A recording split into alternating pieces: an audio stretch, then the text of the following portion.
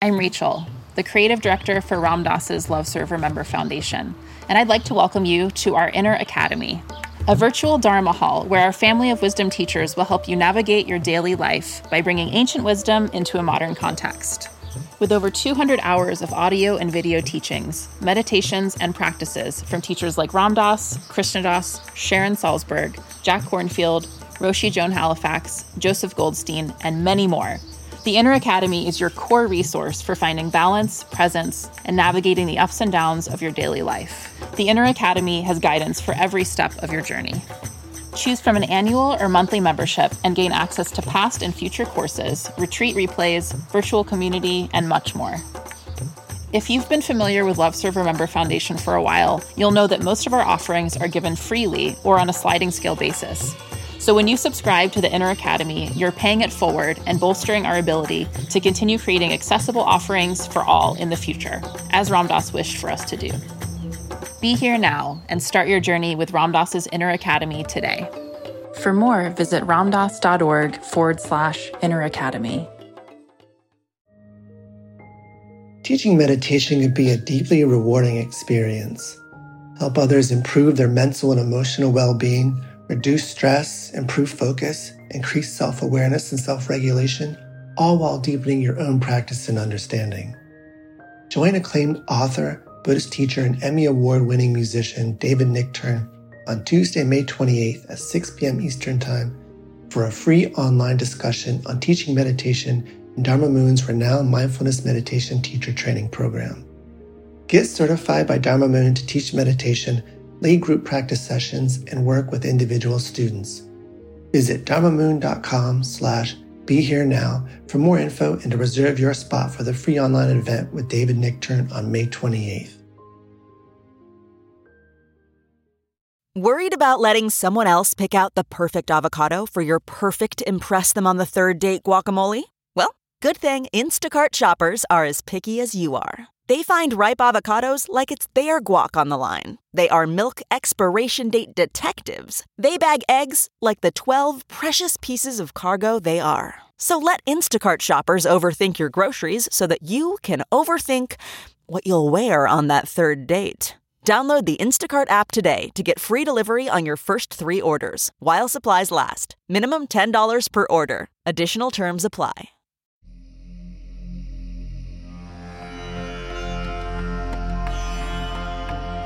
Welcome to the Metta Hour podcast with Sharon Salzberg, where Buddhist wisdom meets everyday life. This podcast is brought to you by the Be Here Now Network.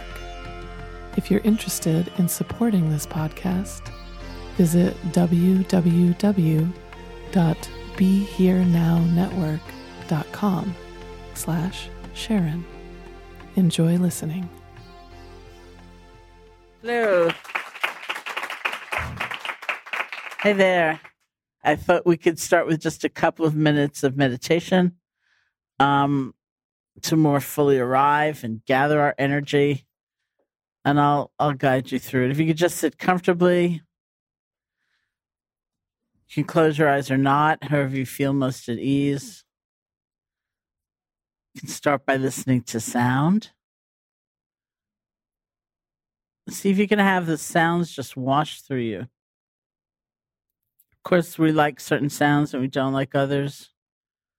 But you don't have to chase after them to hold on or push away. Just let them come, let them go.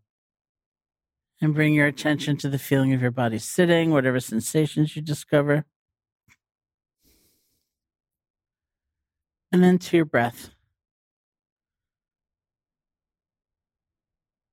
See what place you feel the breath most distinctly. This is just the normal, natural breath. Maybe it's the nostrils or the chest or the abdomen. You can find that place. Bring your attention there and just rest. See if you can feel one breath. And when you find your attention has wandered, you've gone to the past, to the future, judgment, speculation, whatever it is, we use that moment as a kind of training in letting go gracefully without judgment. See if you can practice letting go and simply returning your attention to the feeling of the breath. We let go and we start over. That's why we sometimes call meditation a kind of resilience training. Doesn't matter how long you've been gone. It doesn't matter where you went. Nothing's ruined. Nothing's lost. We let go. We begin again. So thank you. The topic is raising resilient children and creating thriving families, learning from science and wisdom traditions. I was trying to look something up about tonight earlier, and there were a couple of things with sort of similar titles, and I thought, this must be it. I'm just going to read the bios of these two men, and we'll begin. Dr. Chris Willard is a psychologist and educational consultant who's been practicing meditation for 20 years. He currently serves on the board of directors at the Institute for Meditation and Psychotherapy and is the president of the Mindfulness and Education Network. Dr. Willard teaches at Harvard Medical School, and he's the author of several books, including his most recent, Raising Resilience, released in 2017. Dr. Mark Burton is a board-certified developmental behavioral pediatrician. He is an assistant professor of pediatrics at New York Medical College and a frequent lecturer on topics related to child development, including autistic spectrum disorders, ADHD, parenting, and mindfulness. Dr. Burton incorporates mindfulness into his work, having trained the Jon Kabat-Zinn Center for Mindfulness in Medicine, and is the author of 2 books, The Family ADHD Solution and Mindful Parenting for ADHD. Okay. I don't have a doctorate. I left college to go to India. So one thing that I'm very curious about right away is the degree to which you've been able to integrate the practice of mindfulness, each of you, into your work. I began meditation practice in 1971, and I came back to America from India in 1974. And in those days, if you were at Harvard and you were meditating, you didn't usually mention you were a meditator anywhere. And that really it was quite apart from people's professional efforts and their kind of presentation into the world. So maybe each of you could talk about your own journey with mindfulness. Sure, I can start. So my interest in mindfulness got started. I was in college about 20 years ago, taking some time off. And as a nice suburban kid, we call that finding yourself, or other people call that getting your shit together. And my parents basically dragged me on a retreat with Thich Nhat Hanh. And it was completely transformative for me. And I felt calmer and more creative, and suddenly felt like things started to make sense. And from there, I finished my undergrad degree and kind of did a few different things for a few years, was a special ed teacher for a while, was an artist assistant and doing all kinds of things, but still had an interest in meditation and mindfulness, going on retreats whenever I could, and went to graduate school for psychology. And from there, was really interested in figuring out how can I start sharing this with younger people. If only I'd had this when I was a little bit younger. And so that's really what got me started. And now it feels like, it's almost like if you go to graduate school or even in education, you don't know about mindfulness, that's something to keep a big secret. So it's been an incredible change just in the last 30, 40 years. Yeah. Well, I did my medical training in the Bay Area. So while I was in medical training, somebody introduced me to meditation practice, one of the physicians actually. And so at that point, I got kind of interested in it for myself. And actually, I was working near Spirit Rock. So I saw a couple of talks by Sylvia Boorstein. And actually, it's a lot like you were describing. What I feel really fortunate about is if you kind of look at a chart of sort of both the research around mindfulness, and also if someone once showed me a chart on Google about the searches about mindfulness. They're both kind of these exponentially. Oh, really? Yeah. So, That's cool. So there's this exponential curve of that just takes off, and that was really, I feel fortunate, like kind of where I got interested personally. So I kept it to myself for a long time. And then kind of had an epiphany almost at a conference, one of the Mind Life conferences. I think actually Sharon was there in DC.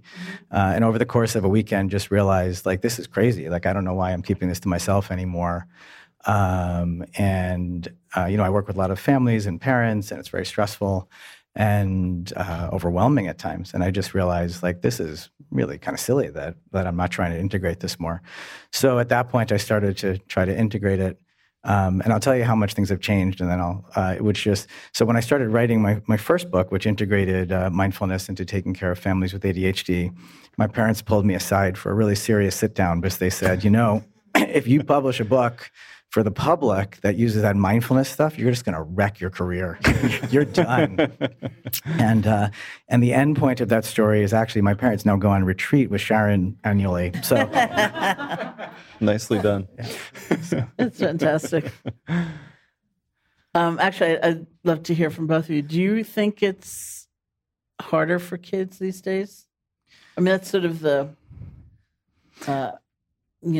common understanding or feeling, but I would say it's a mixed bag. I think some of what we're living with is a culture that makes it feel like it's harder for kids. Like, it makes it really frightening to be a parent in some ways, frightening to be a kid in some ways that aren't necessarily real. I think a part of it is a lot of the information being fed and the pace we're being fed the information makes the perception of it seem different.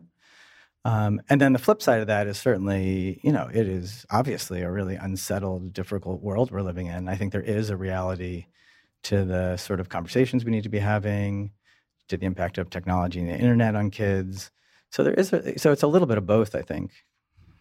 Yeah, I think it's really different. There's new challenges, but there's also new technologies, not screen technologies, but we know more about child development. We know more about how to build resilience in our kids. We have more tools, but there's more things we need to use them on because the world is just more complicated and more challenging. And all of us who are parents, I think, can certainly see that. I don't know if it's harder for kids, but I think it's maybe harder for parents. Yeah. I think just the volume of information parents are exposed to is just, it's like it's a swamp. You just get, that too. You get swamped is what I meant to say, but it's the same thing. And conflicting information, right? I mean, you can go and confirm what you want about your parenting style, just like you can about any political viewpoint you might have as well, right? I mean, yeah. Interesting. How would you define resilience? Linda Graham, it's like who you people may look know, at me and say, "How do you define love?" And I go, "Oh boy, you can't do it in less than a book." Right.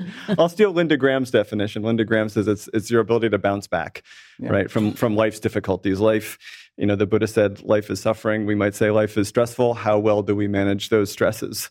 How well do we encourage our kids to manage those? Which is different than how well do we manage our kids' stresses, right? How much do we give them the skills to deal with life stresses, which are inevitable? Well, I was just going to say, I think when it comes to family, that's like, I've always felt like if the basic teaching of a lot of this is that life can be pretty uncertain and challenging, and, some of how we feel and live day to day comes from how do we manage that situation. Parenting is like the crux of it. It's a situation where we are invested more than anything else in the world, and yet there is constant uncertainty and change. And we can't control and fix everything. So resilience is both for parents and kids, as Chris defined it. And in the midst of that, how do you bounce back when things don't go like they should, you feel they should? Sometimes I've heard kind of the stress response defined as the stressful situation meeting the amount of resource we have within to devote to it. Mm-hmm. So what helps create that sense of resource for a child? For kids, you want to go?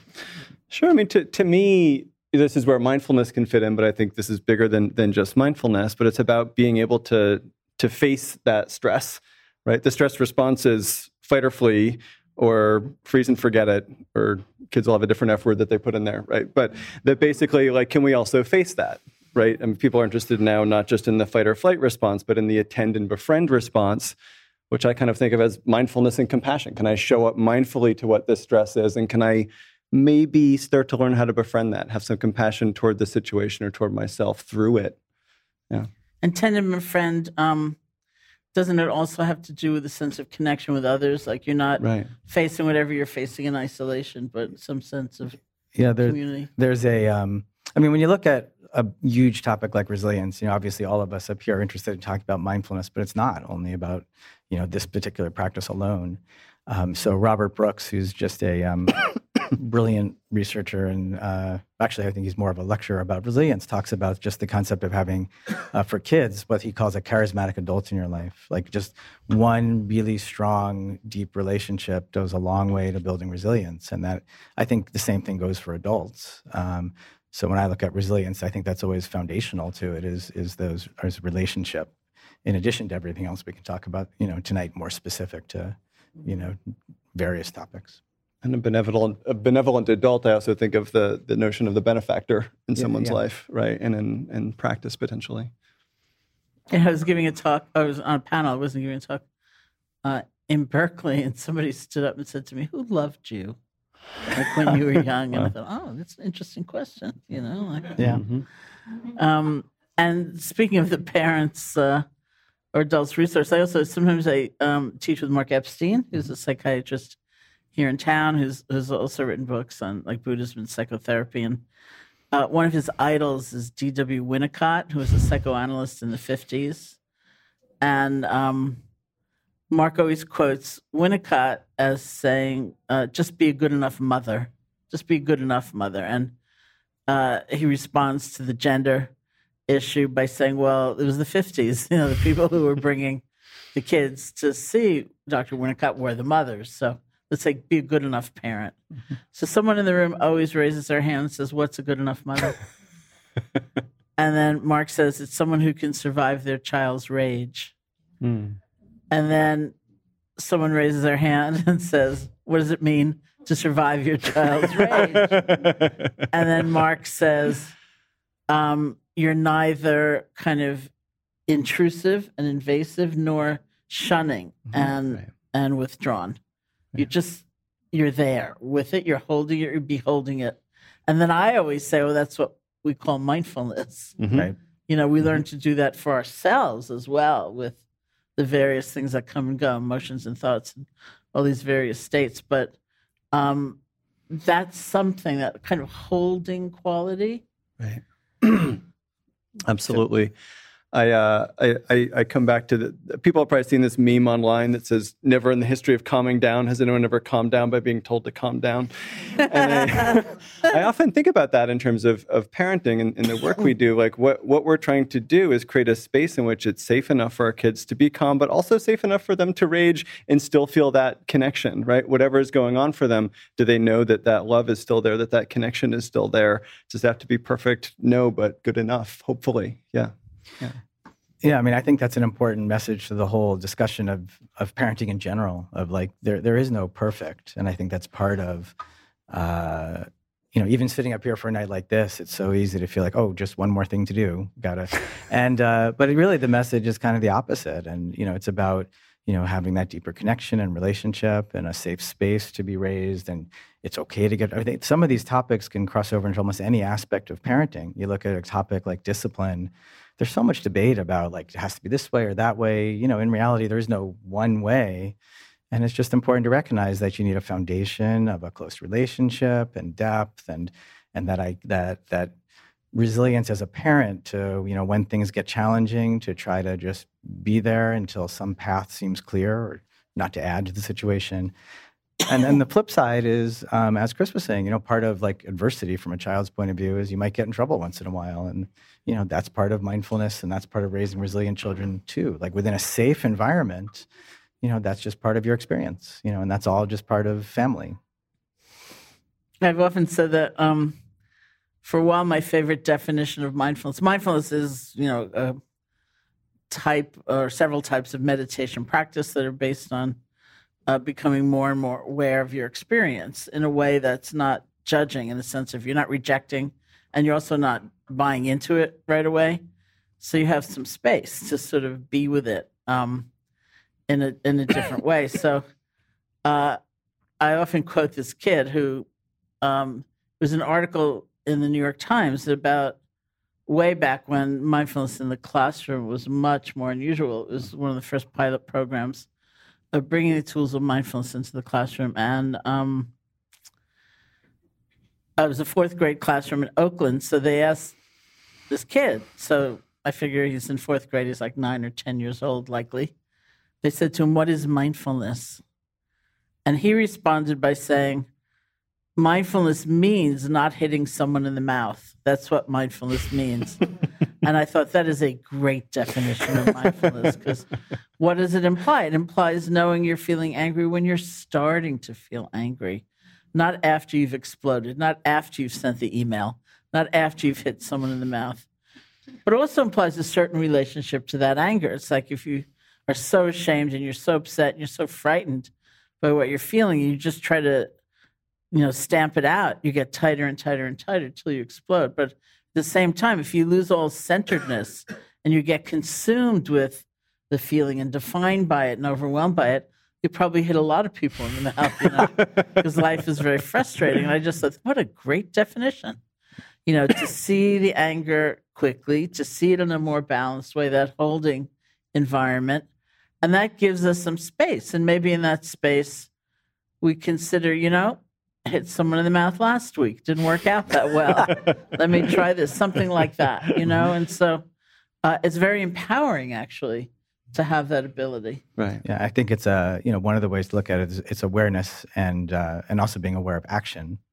And so as a parent, it's not, I think there's sometimes a misperception that mindfulness practice is sort of this like becoming like this limp noodle of acceptance of everything. But as a parent, it can be that moment of, catching yourself. And then, another way of looking at awareness is seeing things with clarity, just like this is the situation right now. In the last 72 times we had a problem with homework, we shouted over it. And look, maybe today I'm going to catch myself and try a different path a little bit. Because the last 72 times weren't so effective. Do you have a definition of ADHD? Of ADHD? Yeah, well, it's all over your. Oh yeah, it's all over your bio. I guess yes, I do. You specialize in it. I do specialize in it, and I hope I can figure it out. But it's a little bit of a left turn. But so ADHD is. And it does relate to this topic very directly. So ADHD is a developmental condition. It really has to do with a much bigger skill set than attention, even though, the word stands for attention deficit hyperactivity disorder. What it really is, and does relate directly to our discussion of mindfulness, is a developmental delay, practically speaking, in this very wide-ranging skill set called executive function. And executive function is basically, our cognitive life management skills. So the way I describe executive function to parents is, if you can put the word management to it, it probably relates to executive function. So we have to manage our attention and manage our emotions and manage projects and manage time. So the short answer is ADHD is practically a developmental delay in executive function. And part of how, my professional work came together is on some level, some of what we're developing in mindfulness is like the flip side. Part of what ties all this discussion together, part of the discussion, in the new book I just wrote is about just looking at executive function as a developmental path that gets tied to resilience. So executive function skills themselves are part of the skills we need to bring to managing difficult situations. And ADHD is a deficit in those skills. And from a clinical perspective, part of what mindfulness touches on is how do we build those skills directly.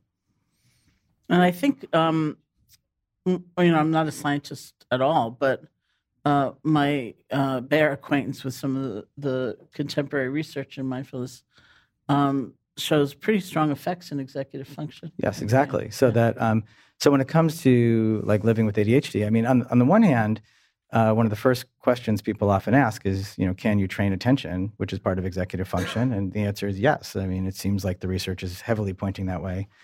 But I would say the flip side of it is that really the connection between mindfulness and ADHD is much bigger, because just like mindfulness is in part living with stress and uncertainty, when you or your child has a deficit in life management skills, that creates a ton of stress and uncertainty. And if the reason I think mindfulness is so foundational, or can be, for families living with ADHD, is the situation itself is very, it's tense and difficult, and the answers aren't clear. And if you don't find some, you can't find it consistently, but if you can find more often some solid ground to stand on, that space for yourself as a parent, it makes everything else you have to do with ADHD that much, more manageable, because the situation itself is challenging. And and it can be really a metaphor for almost anything parents are dealing with. It doesn't have to be specifically ADHD. I have a quote from you, Chris, Dr. Chris. Contemplative practices like mindfulness allow kids to heal and soothe themselves rather than distract themselves from the pain, which also made me think about trauma. And what would you say in terms of that kind of more extensive or? Yeah, I mean, so many kids that I work with are struggling with trauma, which is also a form of dysregulation, or an inability to manage, a lot of what's going on. There's a lot of interest these days on how can we make mindfulness more trauma sensitive, more trauma friendly through grounding practices, rather than doing much sort of more deeper internal facing visualizations, eyes closed kinds of practices, but more of the kind of feeling our feet on the ground, scanning around the room to look for the color blue, these sort of, shorter grounding practices that can be really helpful with trauma. And so, yeah, I'm not quite sure what your question is. Well, I mean, in terms of first starting with being helped to look at the pain, to tolerate the pain. And then that made me think of what about extreme pain? Right. And it creates, again, it creates an internal space, I think, in all of us, to an internal holding environment, right? So my job as a therapist is to create a space in which kids or adults or whoever can be vulnerable enough to open up and look at their pain and then close that up again. Ultimately, my job, and ultimately any parent's job, is also to help a kid create that space inside, to look at their own pain, to give some spaciousness around it. Because living with trauma is incredibly claustrophobic. It's just always there. It's always this thing that's with you all the time. So the more spaciousness we can help people create around that, ourselves, our kids, our families, right, the more opportunity there is for healing that, working through that. And mindfulness can be a really powerful part of that, as well as re-regulating the brain and quieting down the amygdala, which is where our fear response happens, and a lot of trauma gets kind of processed through there. So it just quiets the whole nervous system down. And what about the role of self-compassion in that way? I guess both for the parent and the child. Right. I mean, I think self-compassion is, I think, so important to be teaching our kids, to be practicing ourselves as parents, right? Again, back to that good enough parent, right? Who here feels like a good enough parent? Nobody, right? And so I think that's where self-compassion can help us, it's okay that I'm not perfect. It's okay that I haven't done everything. I am going to make mistakes. I can move past my mistakes. And then I can also model mistakes for my kids, and that's going to be important for them in terms of their resilience and their learning. I feel like maybe we should just say for a moment what self-compassion means. So there's a growing discussion, both in the world of mindfulness practice, but also psychology, about this idea of self-compassion. I think the easiest way to imagine it is just recognizing that there's a certain perspective we would take towards a close friend going through a challenging situation, or who makes a mistake, or is having a hard time with their kid. And we can just you can even do it now and just imagine, so your best friend comes to you and, just had this terrible fight with their teenager, and, and just think, what would you say? What perspective would you take? What sort of words of reassurance would you use?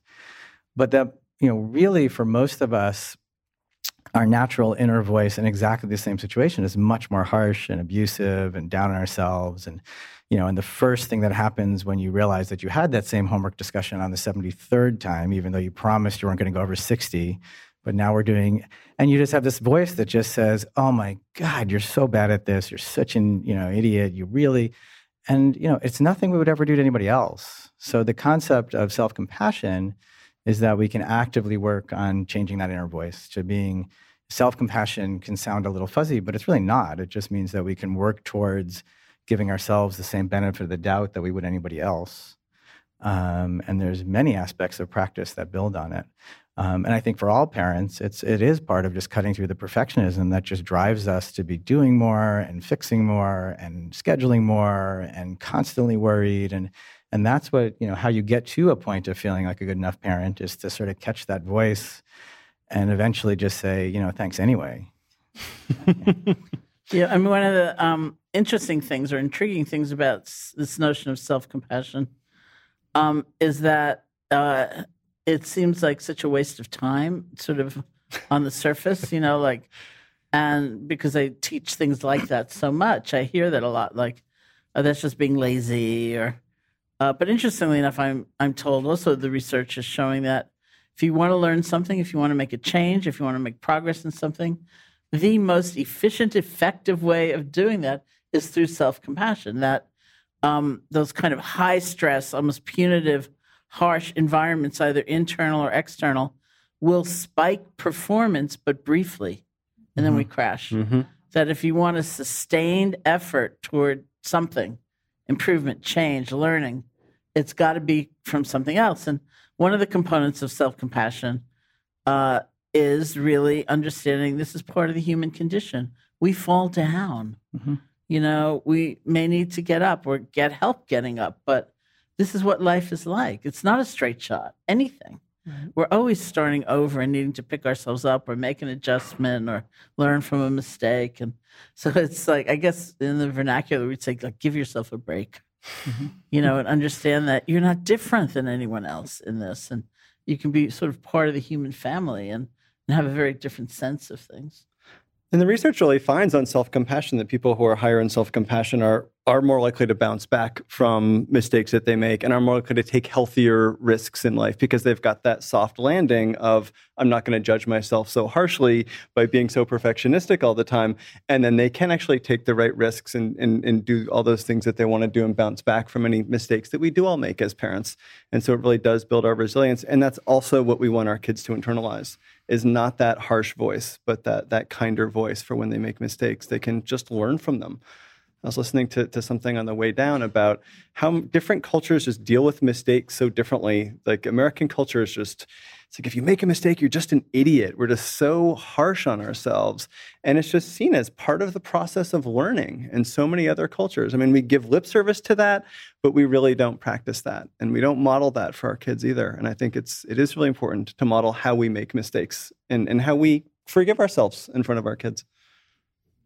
It also is another place that overlaps a lot. I mean, if you're parents, you've probably heard of the concept of mindset.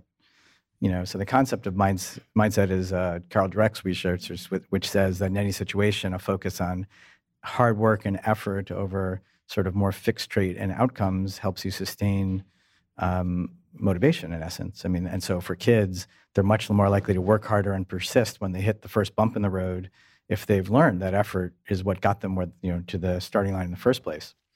And it is, an interrelated concept of like, the bigger idea here, we would tell our child like, yeah, you fell down, get up, do it again. But that isn't how we're often talking to ourselves. Interesting. It's interesting. I was going to ask, and I will ask, what you think about actually teaching kids meditation and at what age. But before that, I was thinking, really, it's for any of us, you can just say, okay, so I learned it at first at 63, it's all right, it's sort of the same principles. Yeah. I mean, I always look at family mindfulness. I always feel like I always work backwards when I talk about mindfulness in families, both in terms of, your kids are learning, and here's, I almost feel like I want to be able to talk at two things simultaneously, because on the one hand, it is important to recognize that in large part, kids are, you can't help the fact that kids are learning from you. So family mindfulness starts with your mindfulness practice, and your kids aren't always going to buy in immediately. And if you're going to, if you want to teach your kids mindfulness, you have to have some familiarity yourself, and all that's true. And you want to tie that very closely to a self-compassion practice, because you're never going to be mindful all the time. And you're going to, lose your temper and all those things also. But when you talk about mindfulness with children, and I'm interested to hear how Chris talks about it, but I usually find it easier to just conceptualize moving backwards in that, if you look at teens, it has a lot to do with making it accessible to teens, but the practices aren't fundamentally different, and then as you move younger and younger, you have to simplify the concepts some and maybe shorten the practices a little bit. And then, you just keep moving backwards to the point where in early childhood, as with, I think, one of Chris's new books, it really, early childhood is all about play in many ways, almost, and that ties together many of the threads we've already brought up today. And that play, first of all, in early childhood is a large part of how children develop executive function. And one of the things about seeing early childhood with clarity is sort of cutting through all the messages we're getting from everywhere else and recognizing that, just playing is one of the most important things kids can do. And in the modern world, that sometimes takes an active effort to protect that time because we get busy. But then when it comes to mindfulness in early childhood, it means making the activities that have to do with meditation often play-based, or even if you're doing a breathing practice, you add some imagery to it. You make it more, you connect with them differently. So and that is to me how I really think of teaching kids mindfulness. And sometimes I think we're really just teaching the elements of mindfulness, not even teaching them mindfulness per se. I look back at experiences I had as a kid, and I remember going to nature camp and just sitting and listening to all the sounds in the forest. Can you hear the trees whispering to each other?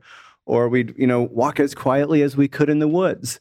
And when I first kind of heard the word mindfulness many years later, realizing, that walking as quietly as we could, that took so much focus. That was almost like the mindful walking that I also learned. And so it's building it into what, kids are maybe already doing, building it into play, as Mark said. There's a child development researcher from the last century named Lev Vygotsky, and he did this experiment where he was trying to get 8-year-olds to stand still, which went about as well as you would expect, right? So he got out his stopwatch and he said, okay, everybody stand still. And of course, 5 minutes later, everyone's running around all over the place.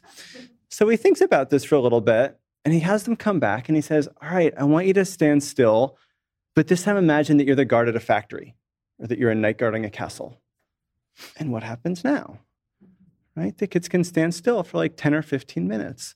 So he makes it play acting and fun and an image, just like we might use in yoga or we might use in a visualization practice, but in a way that's really accessible for kids. And so those are some of the ways that we can start sharing some of these practices with kids, and they start to grow up, and then they, maybe are just focused on their breath. Or maybe some of us still do focus on images, and it's really powerful. Mm-hmm. I have a quotation for you, Dr. Mark. Without belittling ourselves or forcing ourselves to be unnaturally positive, we observe with curiosity and redirect ourselves until new habits develop. So that actually made me think of loving kindness practice, which I was thinking of when you just said that, because I've at times consulted on writing curricula for loving kindness practice for 5-year-olds and things like that, And it was a lot about that, let's get really concrete, instead of when you do loving kindness practice, which is another kind of meditation, very closely aligned, but a distinct method, rather than resting your attention on the feeling of the breath, as we just did, you rest your attention on the silent repetition of certain phrases, like, may you be happy, may you be peaceful, starting with yourself. So it's like gift giving, it's offering this positive energy. So, we'd say things like, or commonly people would say, may I feel safe, or may you feel safe, and something like that. So we'd say, to a kid, what does it feel like when you hold someone's hand when walking across the street? That's the feeling. That's what we're calling safe, and just very, kind of, and I find that children really like that. They tend to really like that kind of meditation, something more, I guess it's more imaginative. Yeah, like getting a hug from a loved one, that type of thing. Yeah. And giving one. And, so there have been times when I was kind of put on the spot, like I was in a classroom and, and suddenly they said, oh, she's going to teach you this other kind of meditation. It was mindfulness month in this school. And so I was a guest speaker, and the mindfulness coach who came in every day after selling insurance all day. It was like just a volunteer. It was lovely. And, said, oh, she's going to teach you this other kind of meditation, heartfulness. So I was really on the spot. So I thought, okay, what do I do? So I said, okay, somebody you really like, somebody who's really been good to you. And then I went through these different categories, and I got to, how about a kid that you usually like, but you're really mad at right now? And so we just kept playing with these different life experiences, and it was good. Yep. And I think another thing to put in, just into the context of family too, is that that's just something to bring into everyday life. Uh-huh. And that's, I think, we don't want to get too caught up in like we're doing this mindfulness thing. Mm-hmm. It's all about how we're going to live. It's not about the practice. So another way to bring those sorts of activities into everyday life is just, it's just the way you're interacting with the world, talking about things. So, so there's more to it than, it is that practice. And then there's also just like bringing that out into everything we're doing. Mm-hmm. So would you encourage parents to help their kids practice generosity, for example? Things like that. I think that, yes, but that's specifically Yeah, I think also practices like generosity start to really build resilience. We know there's, again, really exciting research on what happens in our brains when we practice generosity. And there's even this very cool study where, if we do something generous, that actually is contagious and trickles down person to person to person to person, like 3 degrees of separation. So it's, we can call it a social contagion, or maybe we'd call it karma or something like that. But we also know that we're getting serotonin, which regulates our mood and anxiety, and we're getting oxytocin, which makes us feel attachment and love, and we're getting dopamine, which is a little reward booster as we do that. And so finding ways to practice generosity and to teach this to our kids, I think is so important. And every spiritual tradition knows this, and science knows this as well. But it's, I think about a tradition that I learned from an old girlfriend whose grandmother would all give the kids like $100 each holiday. And she'd say, 50 is for you, and then 50 I'll give to a charity of your choice. And it just started to teach her and her family and all those grandkids just how to be generous in this really kind of practical practice that I love and do now with my nieces and nephews and my kids. Great. So I'm a big generosity fan. Yeah.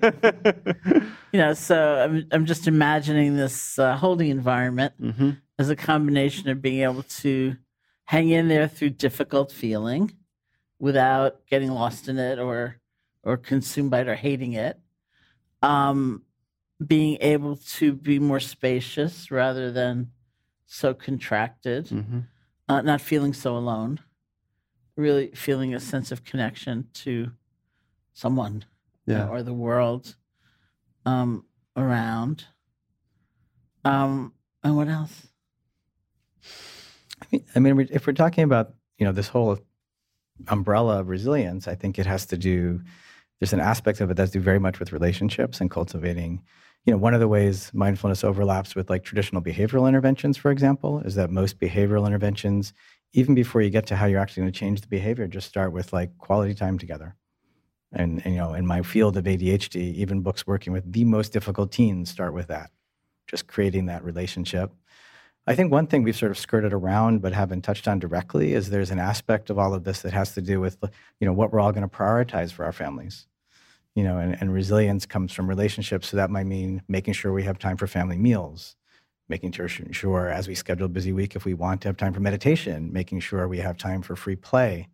So if you look at resilience, a piece of it also has to do with just the whole family lifestyle, we're creating. And I think that's a second part of it. And really, when you look at resilience as a whole, since that's sort of the theme for tonight, I always look at it, there's one aspect of it is simply that executive function is the actual concrete skill set we bring to problem solving. So we need to do things that help cultivate that, however we can, in addition to all these other things. So maybe the last thing I'll ask, unless you were about to say something, following that is about technology, including the parents' use of technology. Sure. And then we'll just open it up and hear from all of you. I'm sure you have a lot you want to say, but I am extremely attached to my device. I was charging it just before, so I knew it had juice. No, I put it away. It's in your pocket now. A friend once asked me to write a column or something like that, a blog about renouncing technology or giving it up. And I said, that old Gandhi story? There's a story about Mahatma Gandhi where a mom brought her, I think it's like 7 or 8 year old son to see him and said, please tell him to stop eating sweets, stop eating so much sugar. And Gandhi said, come back in 2 weeks. And they came back in 2 weeks, and Gandhi said, stop eating so much sugar. And the mom said, why did you want the 2 weeks? And he said, so I could stop also. I couldn't really just tell him, So I'm kind of like that. This is what I told, I'm not going to talk about renouncing technology. But do you want to clearly, when you talk about relationship and spending time and, and everyone's on their phone and it's different. Do you want to go first or you want? Sure, I can kick it off. I mean, the other thing that kind of comes up for me out of the spiritual tradition is that there's that Zen saying of your thinking mind can be your greatest servant or your most terrible master. And I think that's how I feel about my phone. It should be my greatest servant, helping me commune and connect, but it actually ends up being this master to me. And and it does come down to us modeling it. It is addictive the way these kind of beeps and notifications come in on what's called a variable rate reinforcement schedule, which is like a slot machine basically that makes us addicted. So it's very hard to renounce and step away from. I actually had to put my own software on my phone to keep myself from looking at it, and I've never felt better. I put it on about a month ago. I feel great, so I recommend it. Freedom is what I use, and it's awesome. You load up a website and it's you are now free from Facebook. The way it frames it is actually really in the positive, which I love. It's called Freedom, and you have to pay for it, which makes you actually use it too, I think. Yep. But Mark and I were also thinking about writing a book called 55 Things to Do Besides Hand Your Kid a Cell Phone. Because I think we also forget that there's other things to do, right? Parents do that pass back, right? Or we're on our phone, but remembering to play I Spy and these other, fun games like that. Yeah. I mean, I would just say, and I can't, whenever technology is brought up, I can't help myself really, but it is just about awareness. It's not it's just a tool. It's just about whether we use it well or poorly, but it's one that has, very honed to be addictive, like Chris says, and unlike a lot of other changes culturally, really has been shown to impact relationships and child development. It isn't like rock and roll, just sort of this thing that's happening. It really can. It has been shown to, to do stuff. So we need to be more aware as parents that we need to, it's about non-judgmental awareness. It's about seeing how we're living with it, making sure we're living skillfully with it like anything else. And, there's been research showing that background television cuts down the length of conversation between parents and kids, and having smartphones in the room is similarly disruptive. And, there's all sorts of, actual studies going on showing that if we're not aware and living proactively with it, it can be quite disruptive.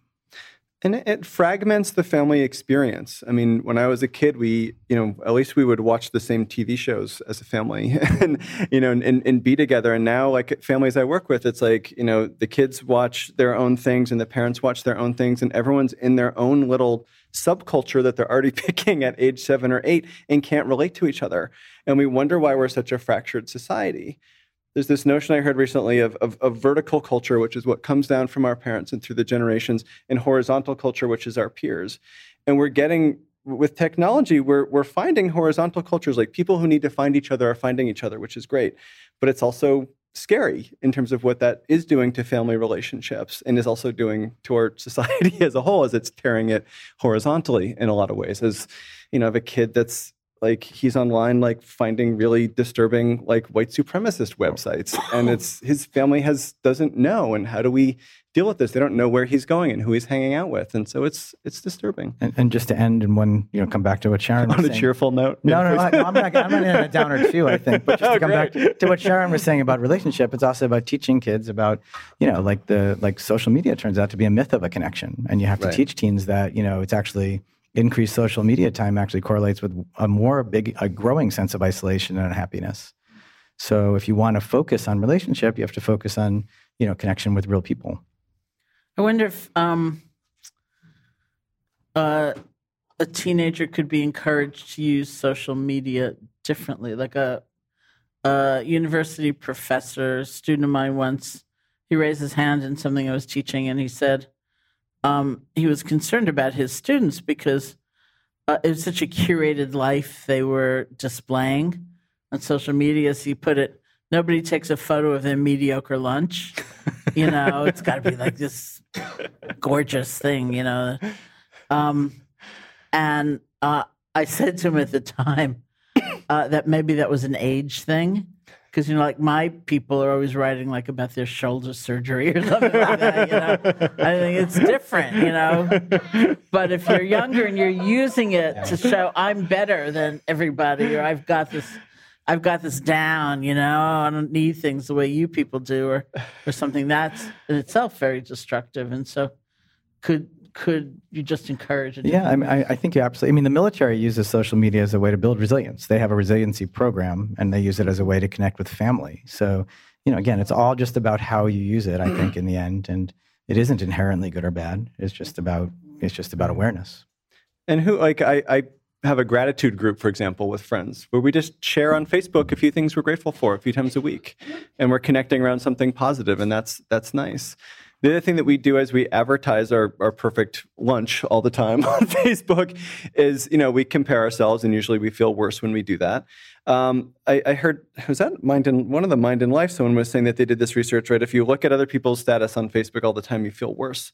But you can literally go back and look at your own statuses, and you're like, oh, that was a nice vacation. That was a beautiful lunch. I do have friends and do get invited to parties. And in some ways, there's a risk of that making us and kids more narcissistic.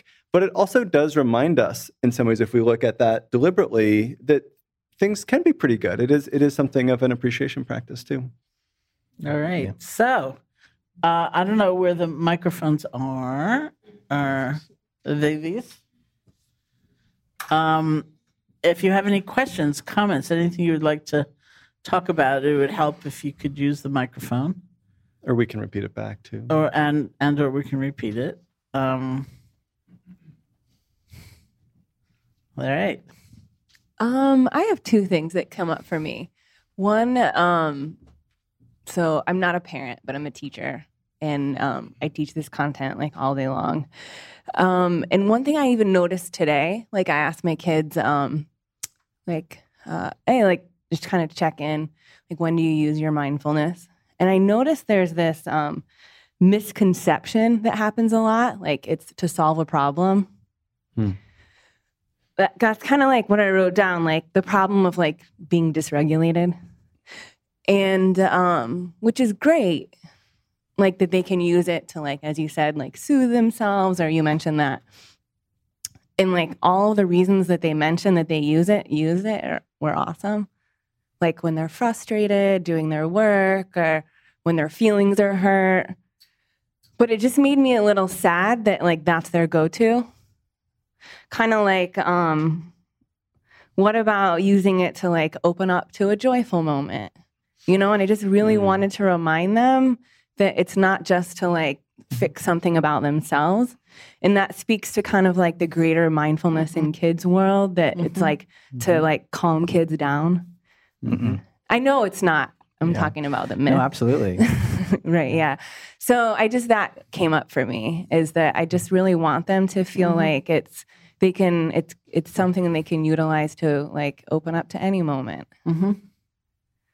And feel that. So I don't know if you had any thoughts on that. I think it is a common misperception around mindfulness. Also the fact that, you're going to be still and perfect and all these other things, or whatever else people may be perceiving.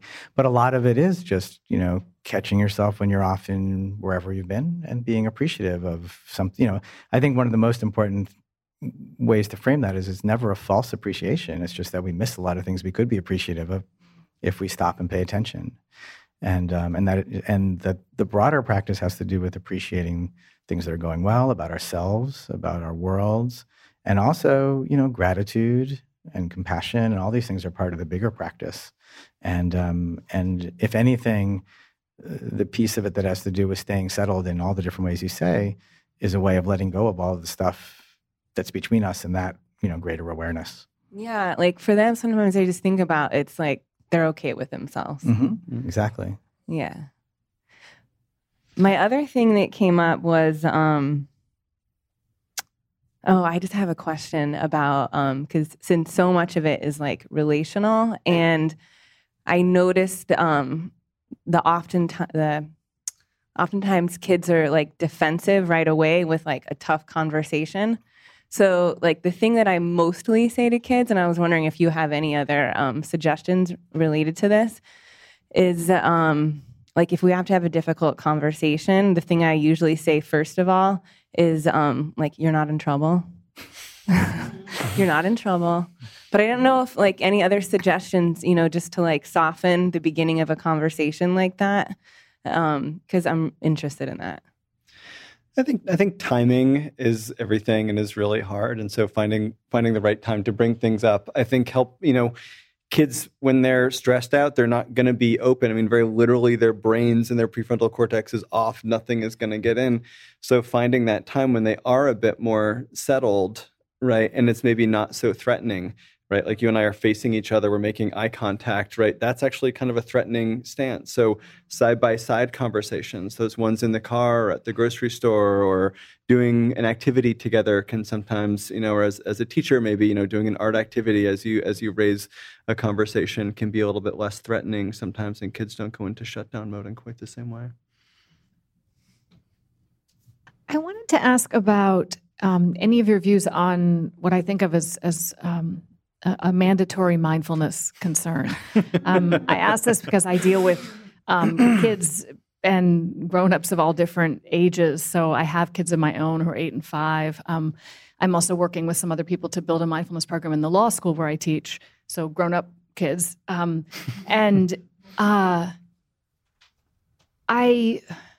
feel like I read years ago, something from John Kabat-Zinn or somewhere, but some sense that, if you want to go pass along mindfulness to your kids or someone else, just go meditate yourself. Don't give it to your kids because the risk of them feeling it's been imposed on them and reacting against it is greater than the benefit of doing it. So just do it yourself, and maybe they'll kind of get it by osmosis. And I've done more than that. I mean, I do little exercises and I do different things. But I feel I've noticed for me a real pull in the direction away from what might be. And there's no such thing, of course, as mandatory mindfulness in that you can't make somebody meditate, but you can make people feel like they're being made to meditate. And I do think there's a risk. And so in the law school setting, I have colleagues who begins his classes with a 3-minute sort of meditation with a huge mandatory class. And I don't do that. I want people to opt in, but I guess I just wonder, how do you see drawing that line or where? I mean, I don't know that I would refrain from offering it because it's just a tool. It's just a set of tools, I mean, if the class is mandatory and the person starts with 3 minutes of meditation somewhere, I think there needs to be an opt-out, not necessarily opt out of the class or get up, but you might say, these are some tools. You may find they're not really relevant to you or they're not that interesting for you, but, they've been important for me. So I am going to offer them so that there's this exposure, there's this opportunity. Like if it becomes sort of you're not a good person or student or attorney until you adopt this, that's the problem. If it's just saying, hey, here, and you can tell, like I've been in situations, especially I wrote one book, which I'm sure is not here, called Real Happiness at Work. And after that, for a little while, it was, and I mean, always sometimes, but, really in a kind of intensified way right then, brought into different companies and organizations. And sometimes you could just tell these people the last thing in the world they wanted was to sit in that room. I once went to some firm and I said, thank you. Everyone was sitting there like that. Arms crossed, glowering at me. And it was like, I don't know, 4 o'clock or 5 o'clock. And I said, do you have to stay and make up for this time? And they said, yeah. So it wasn't exactly the best environment, for. But I guess I'm interested too if with kids at home, if like a daily ritual where there's a time where you're meditating and they're invited, or what might be structures to bring that in that you think walk that line well? I mean, I think in families, a piece of it is what you're saying. Like if it's just part of your life, your kids are going to see that. Like I remember years ago, going on a hike and just coming around a corner and at like 3 or 4, one of my kids was pretending to meditate on a rock, something like that. But so some of it is just seeing you do it. But also, just like in a business environment, I think with parents, you can offer it, but you can't tell somebody to go practice mindfulness. So you can try to make routines of it around home, and you just got to get a feel like this is, you can do a gratitude practice around meals, or you can do a meditation practice around bedtime. But if it starts feeling false, or like your kids are sitting there with their arms crossed like they're in a business meeting, you might have to back off for a while. So it's about offering it and trying to make it accessible to me. And I think back to when I was a kid, and those moments also of, I remember being my first kind of real experience. I remember being with my dad, and we're just like floating on a raft in a pond. And he said, if you look at a cloud and you breathe, you can make the cloud disappear with your mind. And he never said that was mindfulness, but it was like this magic trick, or walking in the woods as quietly as possible. So in some ways, I mean, you want to like disguise it too much, but I think making it playful, making it invitational, I think is so key. And when I've gone and had those situations where I'm speaking to not very interested people, I just try to be humorous and be like, we're going to do this thing for 3 minutes, and no one's going to know if you're just making your grocery list. Just go ahead and do that. Like, I'm never going to know. And, and that also just can kind of break the ice, and the people that want the invitation will accept it, and other people, at least, they've, pretended to laugh at my joke, and that, then they're feeling a little bit better for that next 3 minutes. But I do, with my own son, as he gets older, trying to make, some rituals around it, just a little moment of silence or two at the dinner table, or practicing gratitude, or something that's a bit more structured and active than just sitting still, which is tough for kids, right? As Vygotsky found, and any parent has found or teacher has found. Yeah.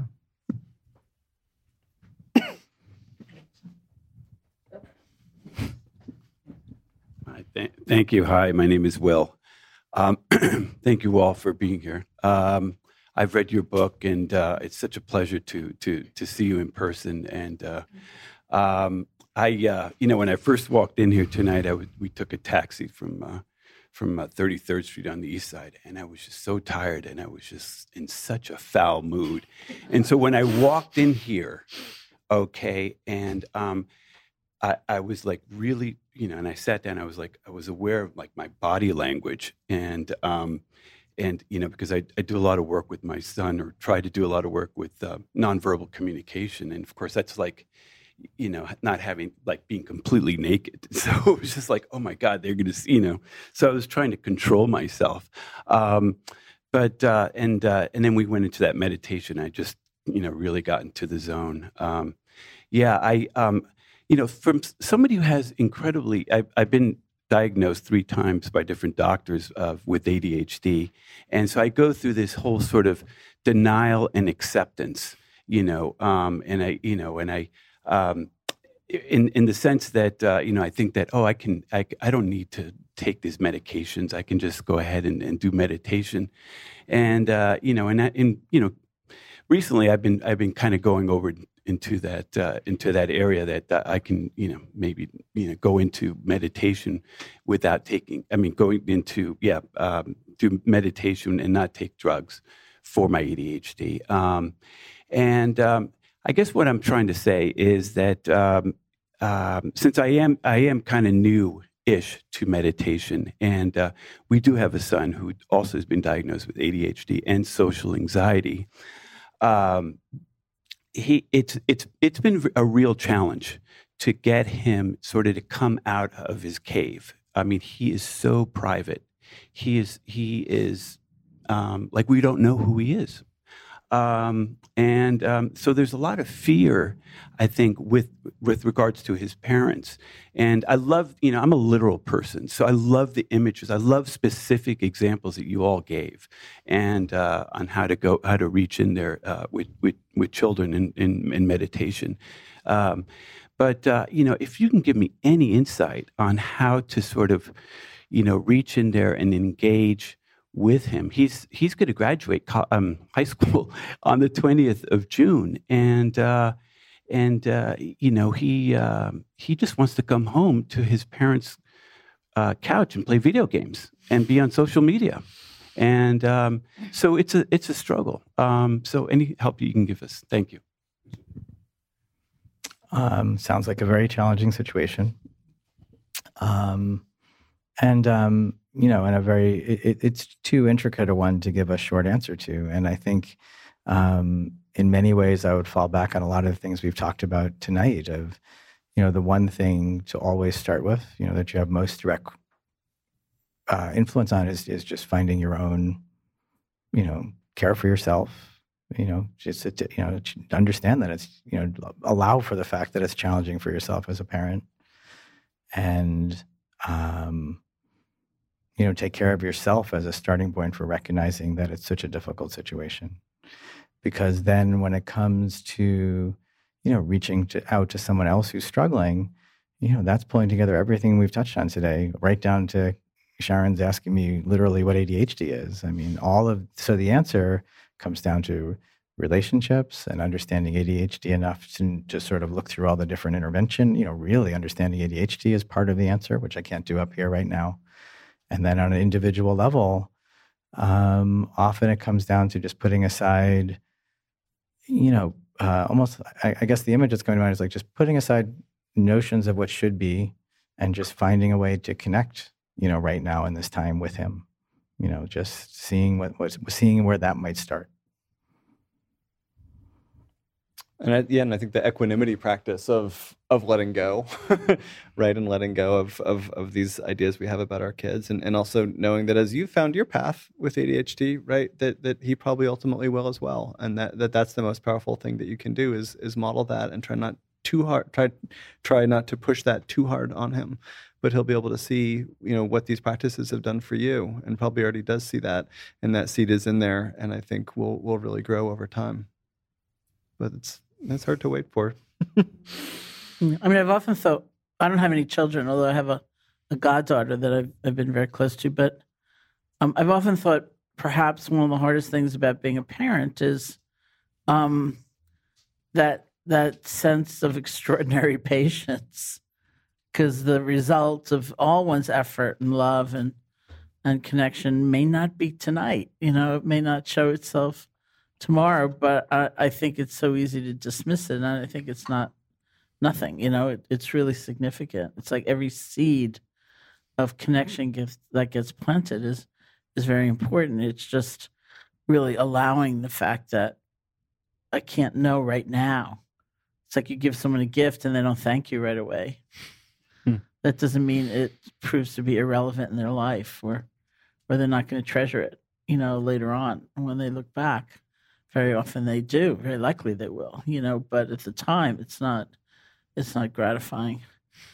And I also thought of, as you were describing the situation, it also reminds me very much the sense of like letting go of what we think should be and just be with what is. It reminded me of a friend of mine who was describing taking a walk with his mother who was getting older.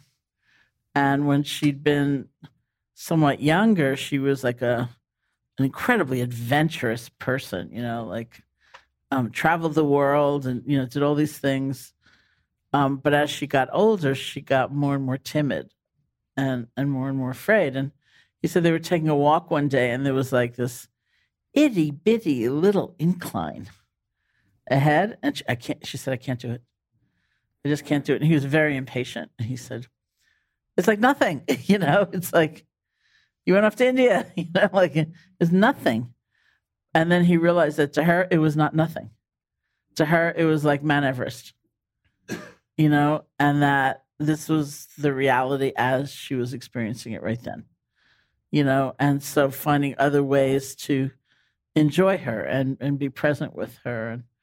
And, rather than wanting her to be the way she had once been. And so we all face that in some degree or another in relationship.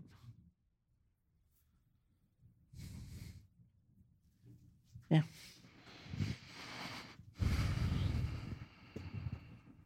Hi. So the reason that I came here is because I always look to children, like I'm so in awe of children. I mean, it was interesting to me when you brought up, teaching children mindfulness and in terms of executive function and all that, because to me that never lived in the realm of mindfulness so much as just raising them. But I looked at children and I think, wow, they're so mindful, in so many ways. Like they have such an amazing ability to live in the moment and to surrender and to enjoy and to notice things that are in their world, and I don't really have a question, but I just wanted to bring it up as sort of the part of children that's often not talked about when we think about bringing mindfulness to children, is the fact that they're already so incredibly mindful. Right. They should bring it to us. Yeah, exactly. I look at them and I try to get to be inspired, really. Yeah, I mean, I think it's really about maintaining mindfulness in kids, because I think what we do is we acculturate it out of them. Oh, don't look at that. That's not interesting. Oh, this food is good. That one's bad, right? Don't, let me tell you how to have your experience and give you a story about your experience, not letting you have it in the immediacy of the moment with your five senses and your faculties. And so I do think it's I do this work of, talking about teaching kids mindfulness, but it's also like tragic that we're thinking about doing that at the same time. I mean, I really think it kind of is, because it should be their natural state. Yeah. I don't really need the mic. You want me to use the mic? Okay. Thanks. Who right now is doing research on self-compassion? Who to read? Any resources that you could recommend? Kristin Neff and Chris Germer. Neff and Germer. And also if you're working with kids, Karen, so Kristin Neff, Chris Germer, and then if you're interested in working with kids, Karen Bluth has a new book out on self-compassion for teens. Those are three that I'm aware of. Yep. And yeah. I was just going to say, feel free to email us too if you want more resources or anything like that. Yeah. So I wanted to get back to the technology issue that we were discussing earlier. I have two boys, one 10, one 7, and the 10-year-old who's in 4th grade. I feel myself that I'm fairly good at trying to moderate the use of technology, balance their activities with reading, or we have family board games we play and stuff like that. But the 10-year-old is in a class with some kids who already have cell phones. And it's not because the mother works. I don't know why it is. And he asks me. And so even if you're able, or if you think you're able, to manage it well on your own, what do you say to your child about the other kids when he's asking, why do they have it? And if they have it, why can't I? Without disparaging the children's parents and what they may or may not be. That's an important mindfulness moment for me at home quite often, is describing without sort of I wasn't going to disparage their parents. I thought you were going to say something different, which is explaining to my children why there's boundaries around technology without disparaging technology too much, because I'm on my phone all the time too. I think, first of all, there's an inherent, centuries-old parenting lesson that's really important to come back to periodically, which is life's not fair. And because sometimes you just have to say, these are the sorts of things that we believe in our house, and that's okay. And there are parents starting to push back some. I know there's a national movement, something called, I think it's something like Wait Till 8, which is about, trying to get everybody to agree to, wait on smartphones until later. So I think there is just the reality of sometimes it is important as parents to say, because that's what we think best. And then I think there also, I would add a little tiny piece, which is that sometimes there are also ways to use technology to manage technology. And if you're, we introduced smartphones a little earlier than I might have otherwise because of that social piece, but we just shut down everything except texting. So, so it wasn't as much of it. So there are ways to use, to be more proactive. I always feel like introducing technology to kids really should be seen as handing them the car keys. You get a learner's permit first, and then if it seems like you're living with it well, we'll expand your, your independence around it. So for 10 is very young. I wouldn't advocate for a phone in particular, but if the point that it seems necessary seems, earlier than you might otherwise want, one of the answers sometimes is is to find a way to compromise a little bit. We're just this is how you're going to get it. And if it goes well, we'll start, expanding it that way. I think we have come to the end of our time.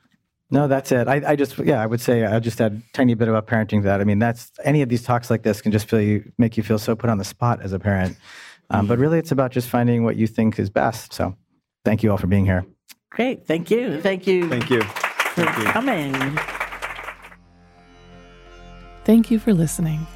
For more information about Sharon's many offerings and her ongoing teaching schedule, please visit her website at SharonSalzberg.com.